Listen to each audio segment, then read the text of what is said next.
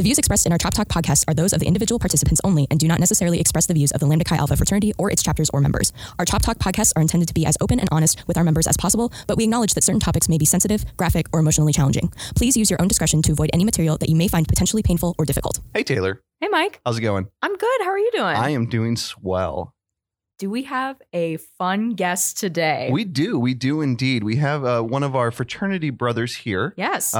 His name is Lynn Chipperfield. He is currently serving as the general counsel for Lambda Chi Alpha fraternity. There's a lot of other fun facts that we know about Lynn, but we are going to jump into some questions. Yeah. And then eventually we'll get to the meat potatoes, which is General Assembly. Yes. So are you ready to jump into it? I think we should. Let's do it. All right.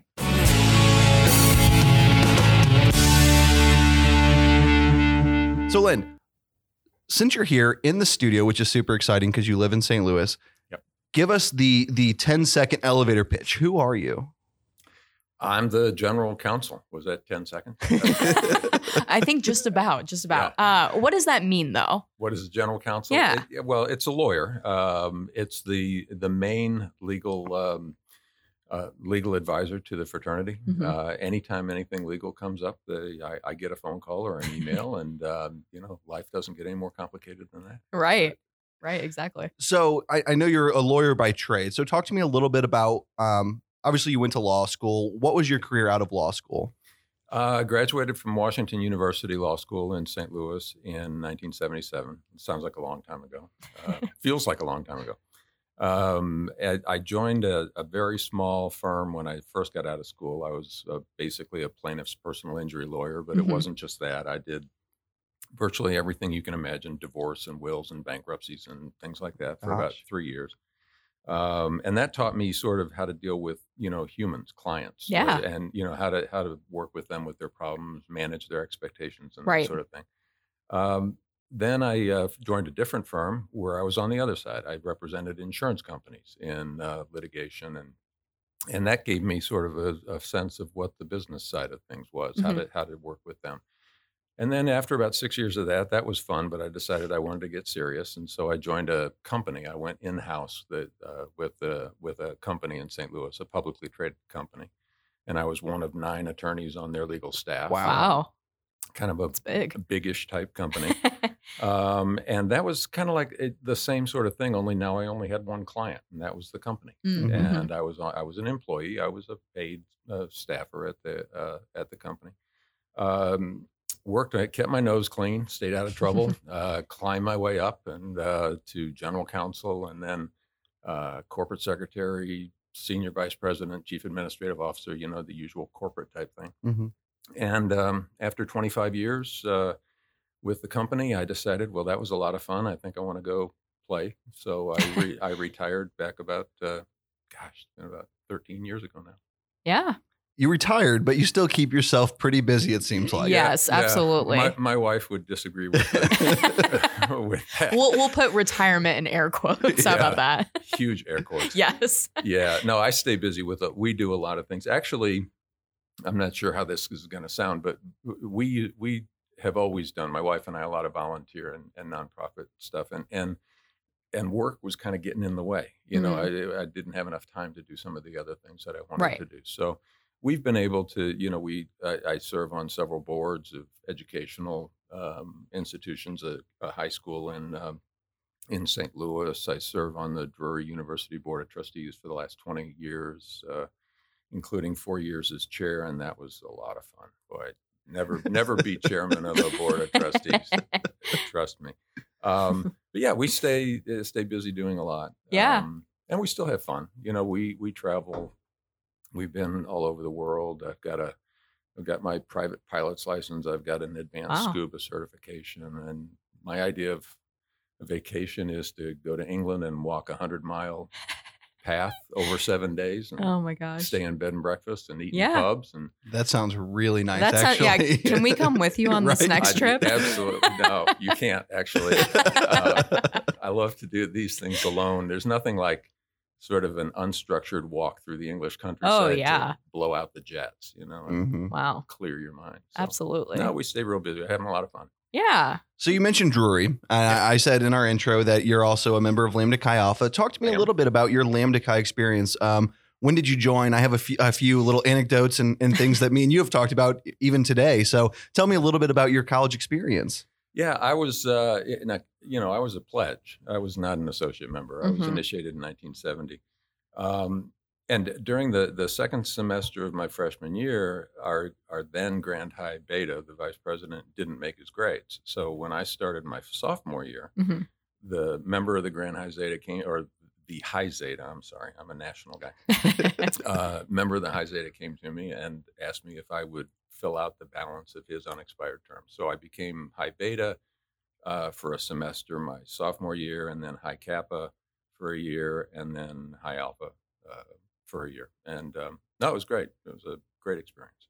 Yeah. So it sounds like you held a lot of, the offices that are going to be at this General Assembly and instead and benefiting from these conferences this summer.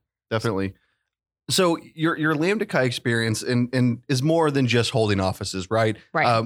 Even today, me and you were talking about a photo that you happened to find going through some of our archives of your chapter brothers helping start a new group at Missouri State, which I think at that time it was Southwest Missouri State. SMS. I still call it SMS. I know I'm supposed to call it MSU, but it's very hard to do. Yeah. They were a startup back then. I graduated in 73, so this would have been about 1971. And we were asked to install that chapter. So I was on the ritual team that did that. And going through some archives today, I found a picture of our ritual team, which was brought back a lot of memories. Yeah. And just looking at the photo, it's really cool because just looking at some of the styles back then and some of the hairdos, like it was so interesting to see some of those. And you also said it's still a group that you talk to. Yeah, we still get together. I mean, there's a group of us from my pledge class and the one before and the one after, and we get together every year. That's fantastic. There's about 18 or 20 of us or so, and we go on what we call the float trip, and sometimes we float, sometimes we don't. Floating has become optional, but we've been doing it. This year will be our 48th annual float trip. That is so cool. And these are lifetime friendships. Yeah. Well, I mean, I think that's a testament to the lifelong journey of Lambda Chi and Greek organizations in general too. Oh, that's great. Yeah, we've been with everybody through everything. Yeah. Absolutely. Graduate school, marriages, divorce, bankruptcies, drug and alcohol rehab, you name it. Wow. I mean, this is a slice of life. Yep. You've seen it all. Yeah, we sure have. I just find it so interesting that I have people and friends from Lambda Chi Alpha that I feel like are going to be my lifelong friends, but just seeing that in action and over the test of time is still forms those bonds and friendships that I think without Lambda Chi you would have never had. And so oh no, that's inspiring. There are so few opportunities for most people to have those kinds of lifelong. People belong to bowling clubs and Rotary and that sort of thing. But I mean, there's nothing like the sort of lifetime relationships that you can develop in a fraternity. Yeah, absolutely, absolutely. So we talked about kind of the undergrad of your Lambda Chi experience. So why don't you tell us about your involvement with the fraternity, as a volunteer? Yeah. I've always been involved at the general fraternity level. I've never been a chapter advisor. I have just absolute respect for and I'm in awe of the guys who deal with it on a day-to-day basis at the chapter level. I mean, they just do an amazing job. I really, after I graduated, I took the usual 15, 20 years off to do the whole family and career thing. Right. And got that sort of straightened out. But then in the mid 90s or so, I can't remember exactly how it happened. I think I got just an unsolicited, broad thing to all the alums saying, if you'd like to be engaged with a fraternity, there are opportunities. And I decided, the kids were teenagers. They didn't want me around anymore. So they're like, well, all right. I got the time. So I sent it in and I wound up on the committee that drafted what is now called the Ceremony for Alumni and Graduating Seniors. And I met a bunch of people doing that. And then in 2002, this was in about 2000. In 2002, I was elected to the Grand High Zeta. Spent 8 years as a Grand High Pi. During that period of time, I chaired our Call to Lead campaign, which was the first national fundraiser for the fraternity. We raised about $6.5 million, which was really good. And one of the largest, I think, in fraternal history, really. Yeah. It was at that time. Mhm. Yeah. It was a tremendously successful Absolutely. campaign, primarily because of the alumni brothers who just stepped to the plate. It was one of the easiest things in the world, actually. You just call them and say, we need some money, and they'd say, how much? I mean, that's an amazing thing about the fraternity. I've been on the Committee on Constitution for about 15 years, and Committee on Emblems and Ritual, and now I've been the General Counsel since 2014. So absolutely. Time gets away from me. It sure does. Yeah, and I would have to say too, Lynn definitely exemplifies what it means to be a Lambda Chi and giving back to the organization, because a lot of the roles that he's talked about, and we haven't even tapped into a few of them. He's given so much time and so much effort into a lot of the things that he has done. And honestly, I think has helped transition the history of Lambda Chi, even if we're just talking about the Committee on Constitution, the edits and changes and updates to our laws and everything like that to improve the organization as a whole. I give you so much credit for, because you and a group of people have sat down and really worked to make this undergraduate driven fraternity so well built and so well rounded to give everyone an experience that they wouldn't have without it. Absolutely. Thank you. You make me blush, but you can keep going. Please, Mike, some more. Well, I do actually have a story. So, oh no, when I was an undergraduate, I've never met anyone from the international headquarters at the time, now Office of Administration. Never have. So, I was an undergraduate, started in Lambda Chi in 2010. So this is 2012.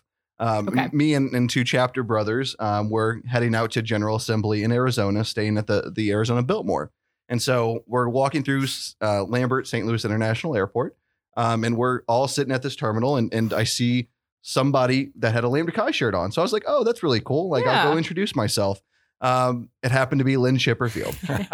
And so that was the first person that I ever met from the Office of Administration of Lambda Chi Alpha, former board of director, which is our Grand High Zeta.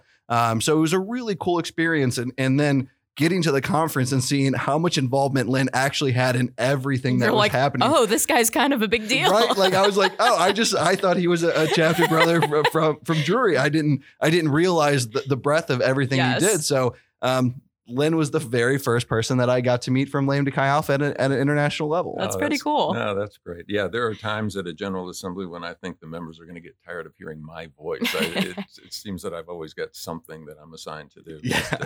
But that's a lot of fun too. That's awesome. Yeah. So, as General Counsel, I know we kind of touched on this a little bit earlier, but what exactly, does that role mean? Like, do you represent the chapters or the members? Right. What are the specifics of that role? Just so, our listeners and members can understand. Yeah. And you also mentioned litigation, right? Like, do you participate in that anymore, or is it more of a role of advisement, I guess? Yeah, it's an oversight sort of a role.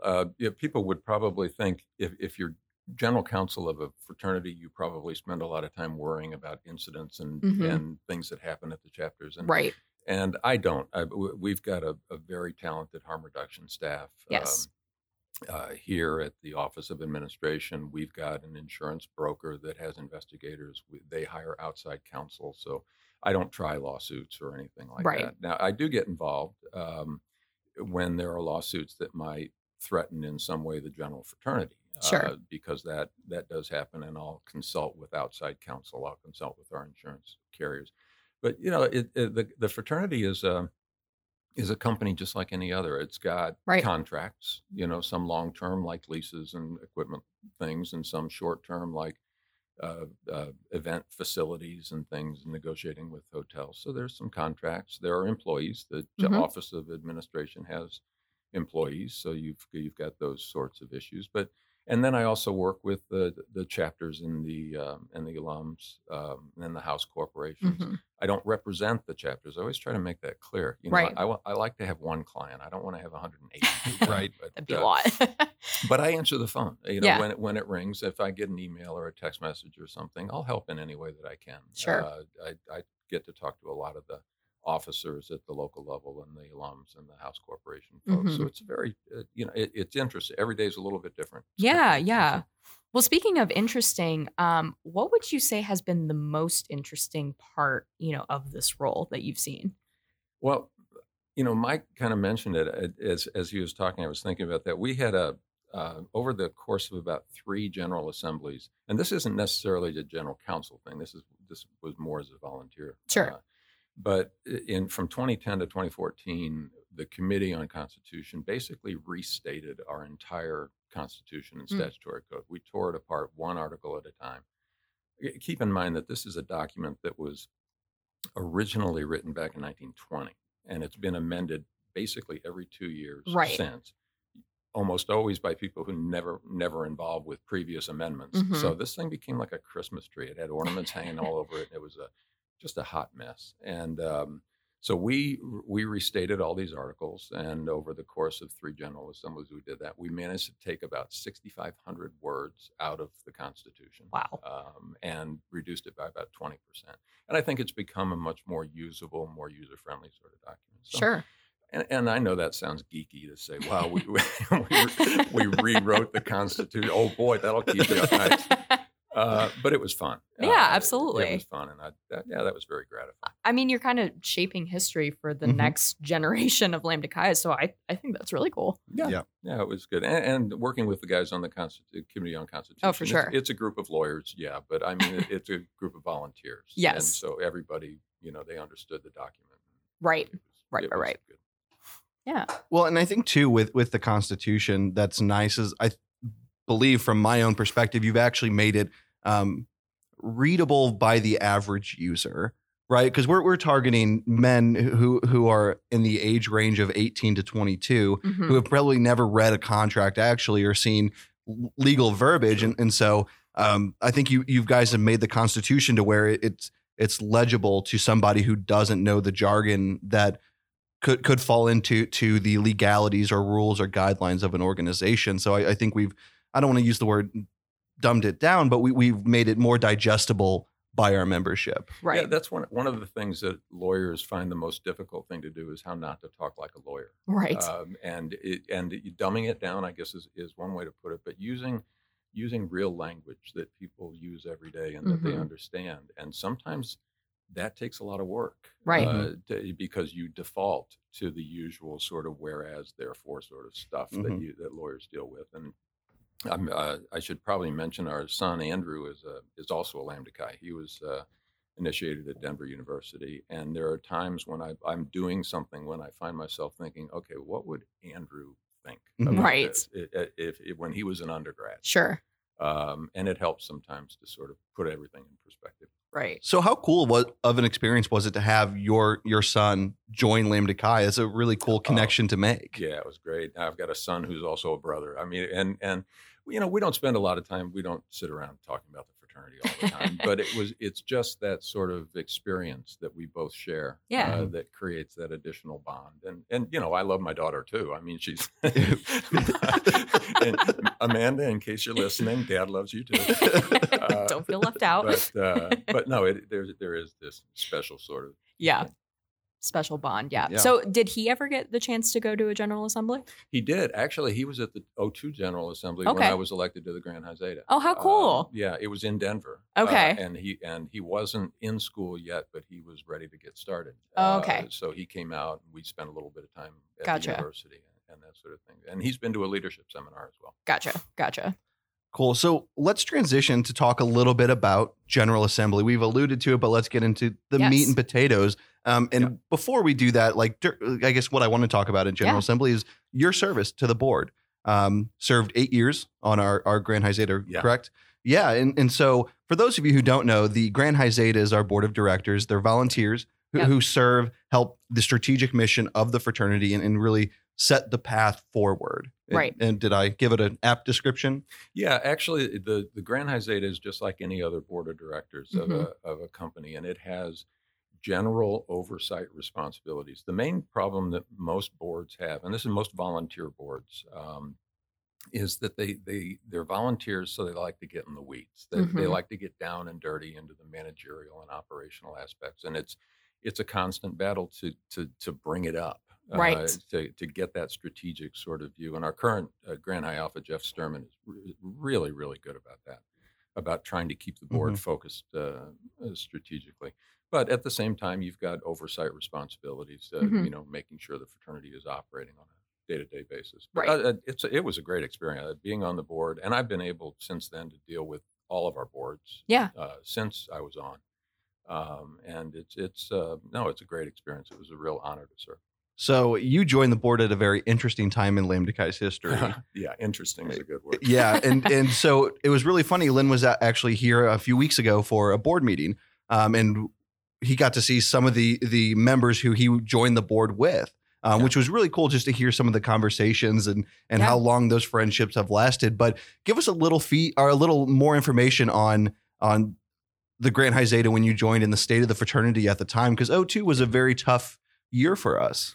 It was. The fraternity was facing some financial issues back then, some membership issues, and it was there were some very, very difficult decisions that had to be made. And we were fortunate at that time. You mentioned some of these folks that I served with: Terry Means, Ted Grossnickel, Ralph Wilhelm, Phil Parker. We all basically joined the board at the same time and took one look at it and decided, boy, this.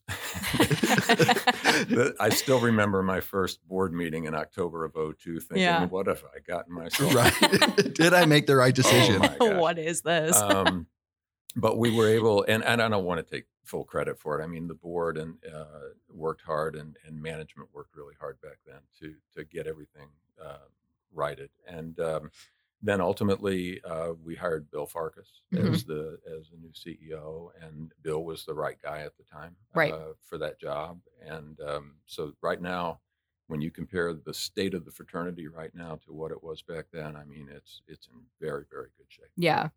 Like I said before, a change agent. You and the group that you have surrounded yourself with has really set Lambda Chi Alpha up for success. I just don't believe we would be in existence today without a group like that you were a part of to get us to this point. Yeah, and I want to emphasize a part of that. Please, give me a lot of credit if you like. I mean, it's great that you're saying all these nice things about me, but there are so many people who have been involved in making all those changes throughout the years, and that's this is what the fraternity is. It's about growth, and growth means change. And as much as I'm embedded in the history of the fraternity and its traditions and rituals and that sort of thing, you got to change. Yeah, and so absolutely. That's what the board has been all about. Definitely. Yeah. So, talking about General Assembly and getting into that, why don't we just start with, what is General Assembly and why do we have a General Assembly? Yeah, I sometimes refer to it as the meeting of the tribes. I mean, this is when everybody comes together. Yes. Keep in mind, I'm going to sound like a lawyer here, that our laws say that the General Assembly is the supreme executive, legislative, and judicial body of the fraternity. Now, it also says when the General Assembly is in session, which is only 3 days out of every 2 years. Right. So the Grand High Zeta is the supreme body during the interim between General Assemblies. For the other, whatever it is, 727 days. But the General Assembly gathers twice every other year. And it's an opportunity to review our laws. Legislation is proposed in advance of the General Assembly. It's vetted through the committees, the legislative committees of the General Assembly, and they amend the laws. But the other important duty is to elect members of the Grand High Zeta. Right. They elect the board. And we generally have 4 seats each General Assembly. These members serve a 4-year term, and it's a staggered board, which means you elect 4 every other year. And they elect the Grand High Alpha in alternating General Assemblies. Right. He'll serve a 4-year term. And then there's other programming that goes along with it. And this year is going to be a little different because the General Assembly is going to be virtual. Yes. We've been able to dispose of a lot of the legislation up front through referenda in advance. And so there's going to be a lot of additional programming to bring all of our members and alums up to speed on what's going on, because a lot of things have changed, and I think people would like to know, what's going on. Right. Yeah, and I guess you kind of touched on something I wanted to comment, but I believe this pandemic has really taught us a lot about a way to host a General Assembly moving forward, to where we're spending less time working out the details of a bill and more time actually on the floor debating that and voting on it. Yeah. Yeah. And we miss the opportunity sometimes to appreciate how important it is for us to all get together. Sure. One of the things that I've talked to so many undergrads about over the years is that when they come to a General Assembly or a leadership seminar, it strikes them how big we are. Mm-hmm. Your heart is always in your initiating chapter. I know mine is. Mm-hmm. I mean, I'm a Drury guy. But when you come to a General Assembly, you realize you've got brothers all over North America. Absolutely. And you get the feeling of that. And if you get too bogged down in the legislation side of it, you tend to miss that sort of thing. Right. Yeah, we've learned a lot in the virtual environment about things that we can do better to get things out of the way in advance, to have our committee meetings remotely in advance, and free up a lot of time. And I think this is going to be, we've learned lessons that will carry forward into the in-person General Assemblies. Definitely. And one of the things that I think we should address, and I think a lot of our members might not know, is the composition of the General Assembly. Yes. We say that we are an undergraduate-driven fraternity, but what does that really mean? And I would like to think that we're probably one of few that actually are still an undergraduate-driven fraternity. So give us a little more detail on that. Yeah, there's a provision in our laws. Well, first of all, let me step back. Every chapter has the obligation, I was going to say the right, but it's an obligation to send an official delegate to the General Assembly. Every chapter has to be represented. And then there are certain of our members that have an automatic right to vote at the General Assembly, whether they're an official delegate or not. The members of the Student Advisory Committee have the right to vote. Members of the Grand High Zeta, former members of the Grand High Zeta, which is what we call the Board of Counselors, and Order of Merit members. They all have the right to vote at a General Assembly. But our laws have a provision in there that says basically no matter how many alums show up to this thing, no more that the alumni vote in the aggregate, all of those put together, can't be more than 1/3 the number of chapters. So if for the math majors out there, you understand that means that 25% of the vote is alums and 75% is undergrad. So it can never exceed 25%. Which is pretty neat. Yeah, it works. Yeah. I mean, it works well. I don't know if this will offend anybody or not. I'm going to just go ahead and say it. I sort of think of it as almost a bicameral legislature sort of thing, where you've got the undergrads represent the House of Representatives, which is kind of like the Wild West. You know, they do all kinds of crazy things. And then you've got the alums, and that's the Senate. That's the sort of deliberative side of things. It doesn't always work that way. Sometimes the alums are the ones out of control. It just depends. But we try to manage our way through that. But it's a busy 2 or 3 days. I always tell people, if you're not completely sleep deprived by the time a General Assembly is over, you just haven't taken it seriously. But they're good. I always look forward to them. Yeah, absolutely. Absolutely. So with General Assembly, just in our history alone, I think it's very interesting, because we were supposed to have a General Assembly last summer. In 2020. Yeah, 2020. We had to defer that over to 2021. And I would say in our history, we haven't really done that much. It's usually been very consistent on every 2 years outside of war times, right? Like, we really haven't missed one. Yeah, there were a couple, in the very early days, they were called annual assemblies, and they had them every year. And then they only did that for a few years. And then they went into biennial every other year. They skipped a couple of General Assemblies during World War II. There was an additional one thrown in, actually, in 1971, because, and if this is when I was an undergrad, and if you think back to the late 60s, early 70s, there were a lot of things going on. I mean, there are a lot of changes in society and on campuses. So they decided they needed to have another one to sort of get caught up. And interestingly, that's when the pledges were changed to associate membership. Hazing was abolished. Right. A lot of changes were in the 70, 71, 72 area.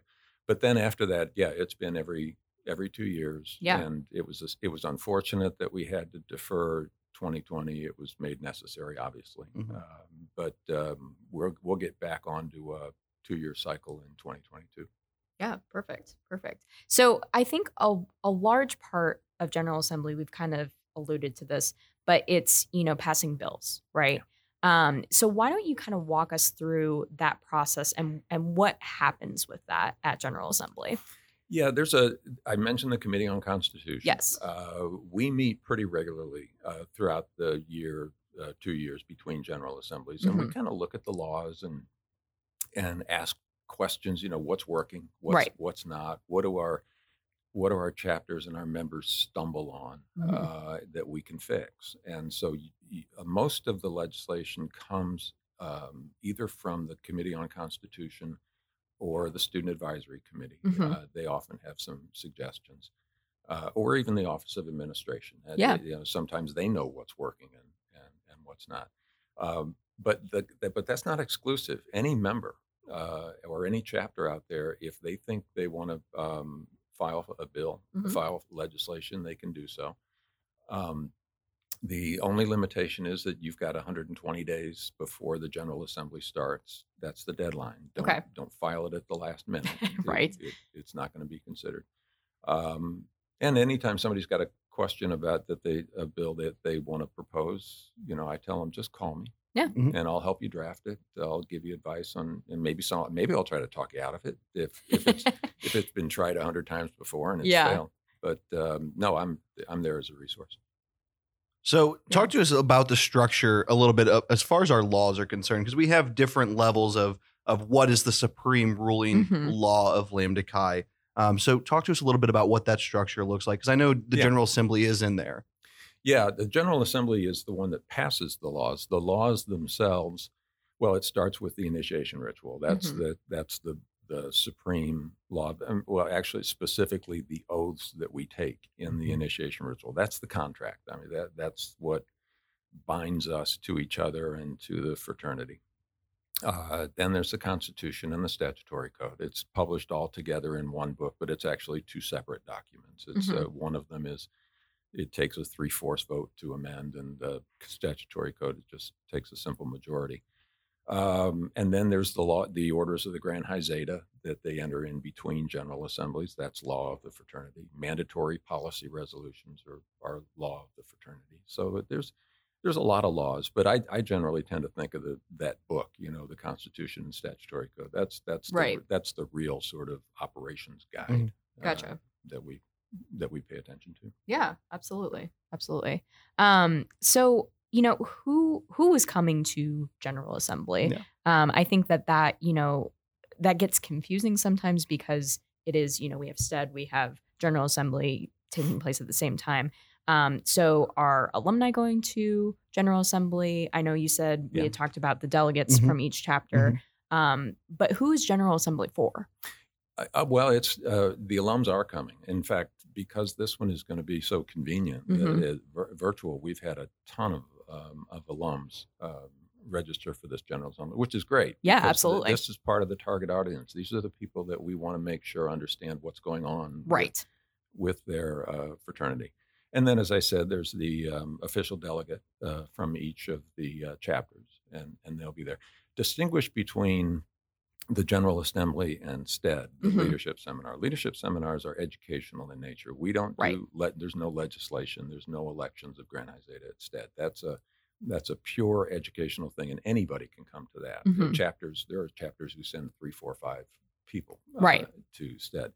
At a General Assembly, it's much more focused. It's just the official delegates and then those alums who have the right to vote.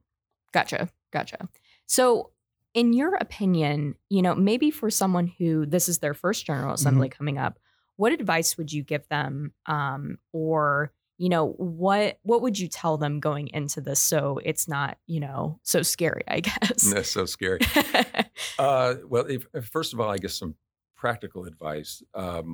study the materials up front. There's going to be some legislation, not a lot, probably 10 or 11 bills, something like that. But you should study them so that you understand what you're going to be. Don't try to read them the night before. Right? I know you're an undergrad. Don't cram. And this is the way you live. Yes. But study it all up front. The other piece of advice I'd give them is just enjoy the experience. If possible, I know we're doing this virtually, but I would hope that some of our chapters, that the delegates from neighboring chapters will get together and actually do this together, because one of the great experiences at a General Assembly is the interpersonal relationships that develop among people. And if they can do a little bit of that on a regional basis, that would be good. But otherwise, just pay attention, enjoy yourself, and watch the process, because this is the way your chapters should be run. That running a General Assembly of 250 voting delegates that's going to be a mess if you don't have some kind of rules. And some of our larger chapters, I think, can learn from the way we do it at a General Assembly. We've been doing it for over 100 years. And the system works. So take some of this home with you and use it at the chapter level. Yeah, absolutely. Yeah, I want to talk about the legislative process. But before we do that, you mentioned something very interesting, is that chapters should use this process very similarly at the chapter level, right? I think one of the things that is not understood completely is that the chapter has a body that is set up very similarly to the General Assembly as a whole. Do you want to talk a little bit about that? Yeah, the chapters, it's funny when you read our laws, we talk about the High Zeta at a chapter, but the High Zeta really isn't a body that exists. It doesn't meet. The High Zeta, it's the executive committee of the chapter that is their real board of directors. They have the authority to, discipline and various things like that. And then you've got the body as a whole, which is the chapter. And there are certain things that require full chapter votes and certain things that the executive committee can do. So in that respect, it's a lot like the Grand High Zeta and the General Assembly, in the way that they operate and the way they pass laws. Yeah. So for the new member coming to General Assembly, how does this legislative process work? Normally, or in a pandemic environment, what are the steps? How are bills reviewed, and are they able to make changes to them?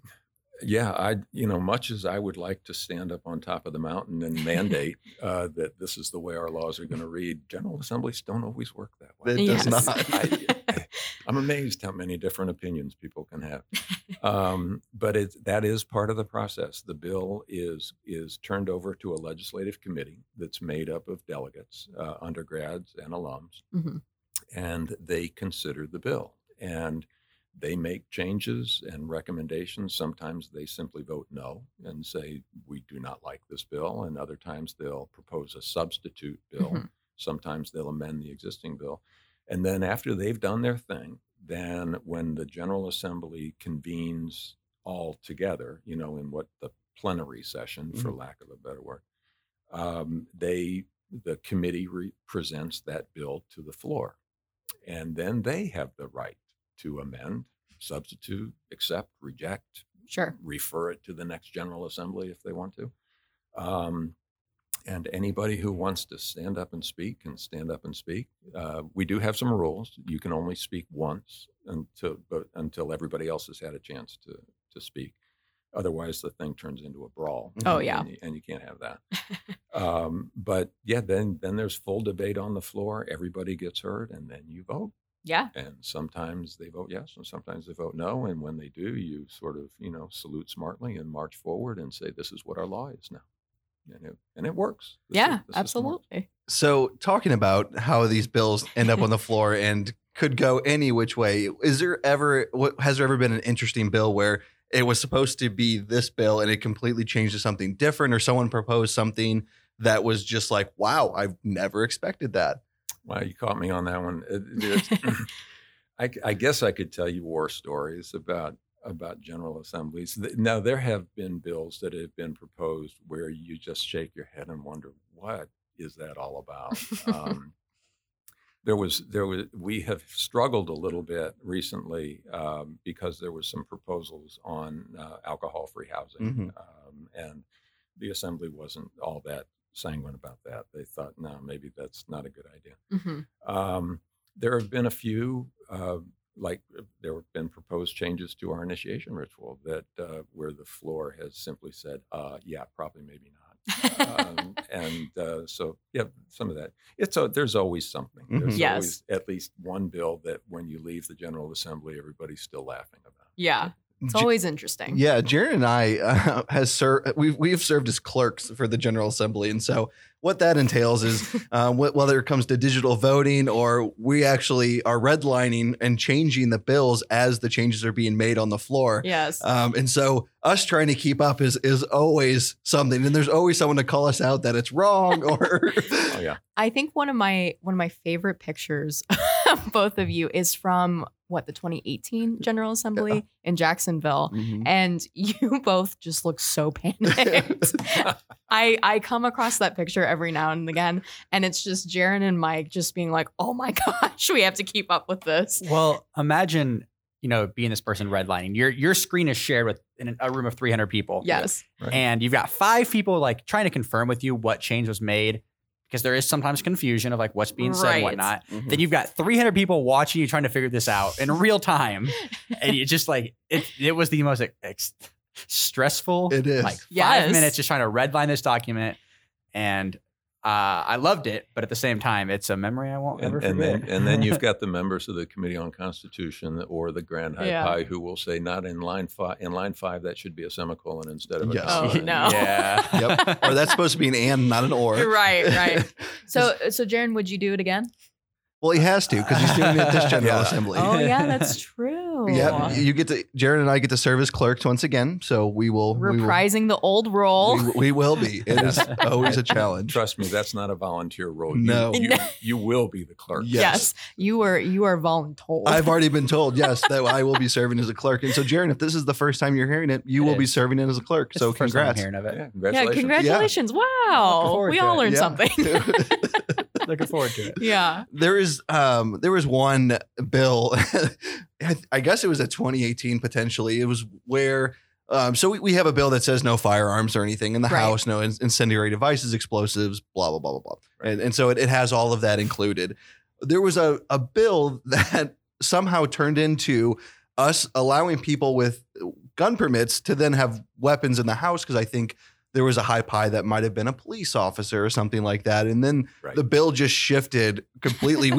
I was sitting up there like, oh my gosh, I hope this doesn't pass. Yeah, that was a little terrifying. Yeah. And then there was a bill, when we were debating the bill on alcohol-free housing, there was one chapter member who stood up and he said, I don't like this because the alcohol limitation doesn't take into account mead. And our chapter likes to drink mead. Oh. And of course, my first question was, have you ever really tasted this stuff? Right. I mean, it's awful. It's not great at all. It's terrible. It wouldn't be a first choice, I don't think, for a lot of people. No. But he was interesting. It was mead is apparently, I take him at his word for this, is a higher alcohol content. So he wanted to adjust the alcohol content limit, which was fortunately it didn't make much headway. Yeah.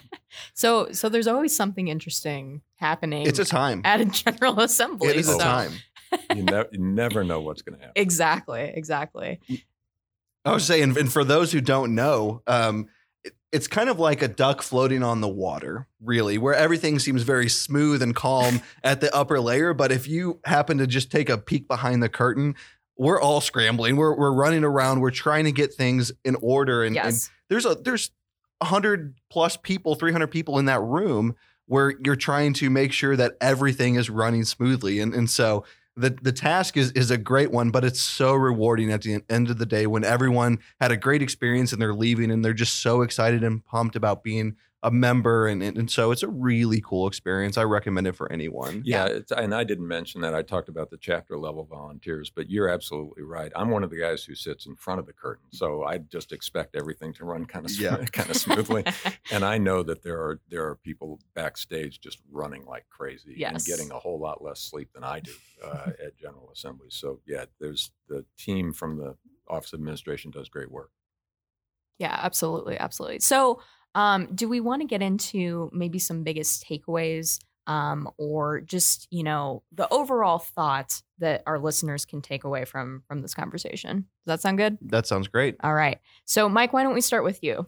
Some of the advice I would give individuals I've been at 4 or 5 General Assemblies now. One of the biggest things that I would tell you is, number one, once the debate and the legislation's done, leave all the emotions and feelings in the room. Mm-hmm. At the end of the day, we're all brothers. And so just remember that, you may not agree with somebody on an opinion or a point or a bill, but at the end of the day, that's still their opinion and you can't change that. But they're still your brother. And so leave everything in that room that you've debated and argued about and just understand that this time is also about fellowship and friendship and being around each other. Yeah. I've met so many great people from across the country and across North America where there's some Canadian brothers that I'm still really good friends with and I talk to because I never knew them, but I met them at a General Assembly once. And so it's just a really cool experience. So just make sure you're taking the full experience in, engage yourself as much as possible. If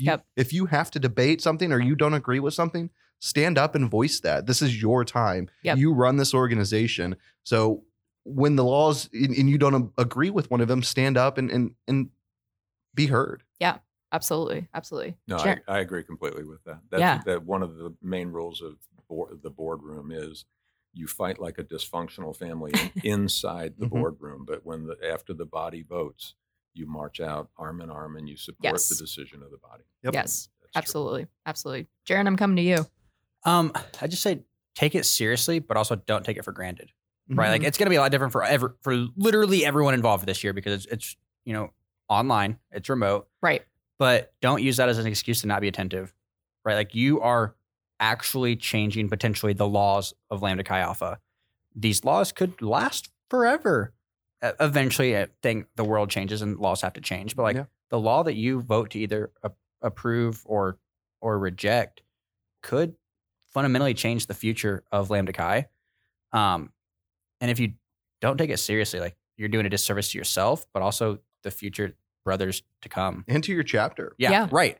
Again, you are a representative of your chapter. So if you do something that's kind of, not great, it will be, it's a reflection on not only yourself, but your entire chapter. Yeah. And like Lynn said, like we tend to keep those things in that room, but again, it might not be the best look for you or your chapter. So just keep those things in mind. Mm-hmm. Yeah, absolutely. Lynn, how about you? Some closing thoughts. Yeah, about the General Assembly itself, I think I'd go back to what I just said and that Mike mentioned, that don't be afraid to debate. Yeah. And fortunately, our members are never afraid to debate. You're right. There's no shortage of that. There is no shortage of people who are aggressive and would like to be heard. But at the end of the day, this is a fraternity. Mm-hmm. We're all brothers. You are going to be changing the laws. They might not last forever, but they'll last for at least 2 years. Yeah. Yes, exactly. Not another General Assembly for a while. So take your responsibilities seriously, but also use it as an opportunity to get to know other people, to appreciate the size of the fraternity, to get to know members of the general fraternity, the Grand High Zeta, the Order of Merit. These people will be there, and this is a great opportunity for you to interact with some of the just amazing leaders. Absolutely. That this fraternity has. Yeah, absolutely. Taylor, what about you? I would just, echo everything that's been said. It's like Jaron said, it is going to be different this year, right? We've never really done a virtual General Assembly. So that's going to be a new experience for all of us. So I think that we're all going to be, learning together and figuring that out. But I loved what Lynn said earlier about, neighboring chapters get together, and try to do this experience and share this experience together. Because I think that, I've only been to one General Assembly, but that just really struck me at the 2018 in Jacksonville of just, it's so much bigger than just your chapter. So find those ways, even though it is virtual, find those ways to connect with, other members, other brothers. And, I would definitely echo what Jaron said too, of take it seriously because, like we've said, this could change the face of Lambda Chi Alpha. there's still laws in there from 1912. So. Right. You never know. That is true. You never know. So take it seriously, but also, keep an open mind and meet as many people as you can. Yeah. So, Lynn, it has been an absolute pleasure to have you on the podcast today. I want to thank you so much. No, this has been fun. I mean, it's a shame we've been talking about this for a while. For such a long time. I'm glad we can. And if you want me to come back and talk about the union with Theta Kappa Nu from 1939. Yeah, we would love that. Absolutely. Yes.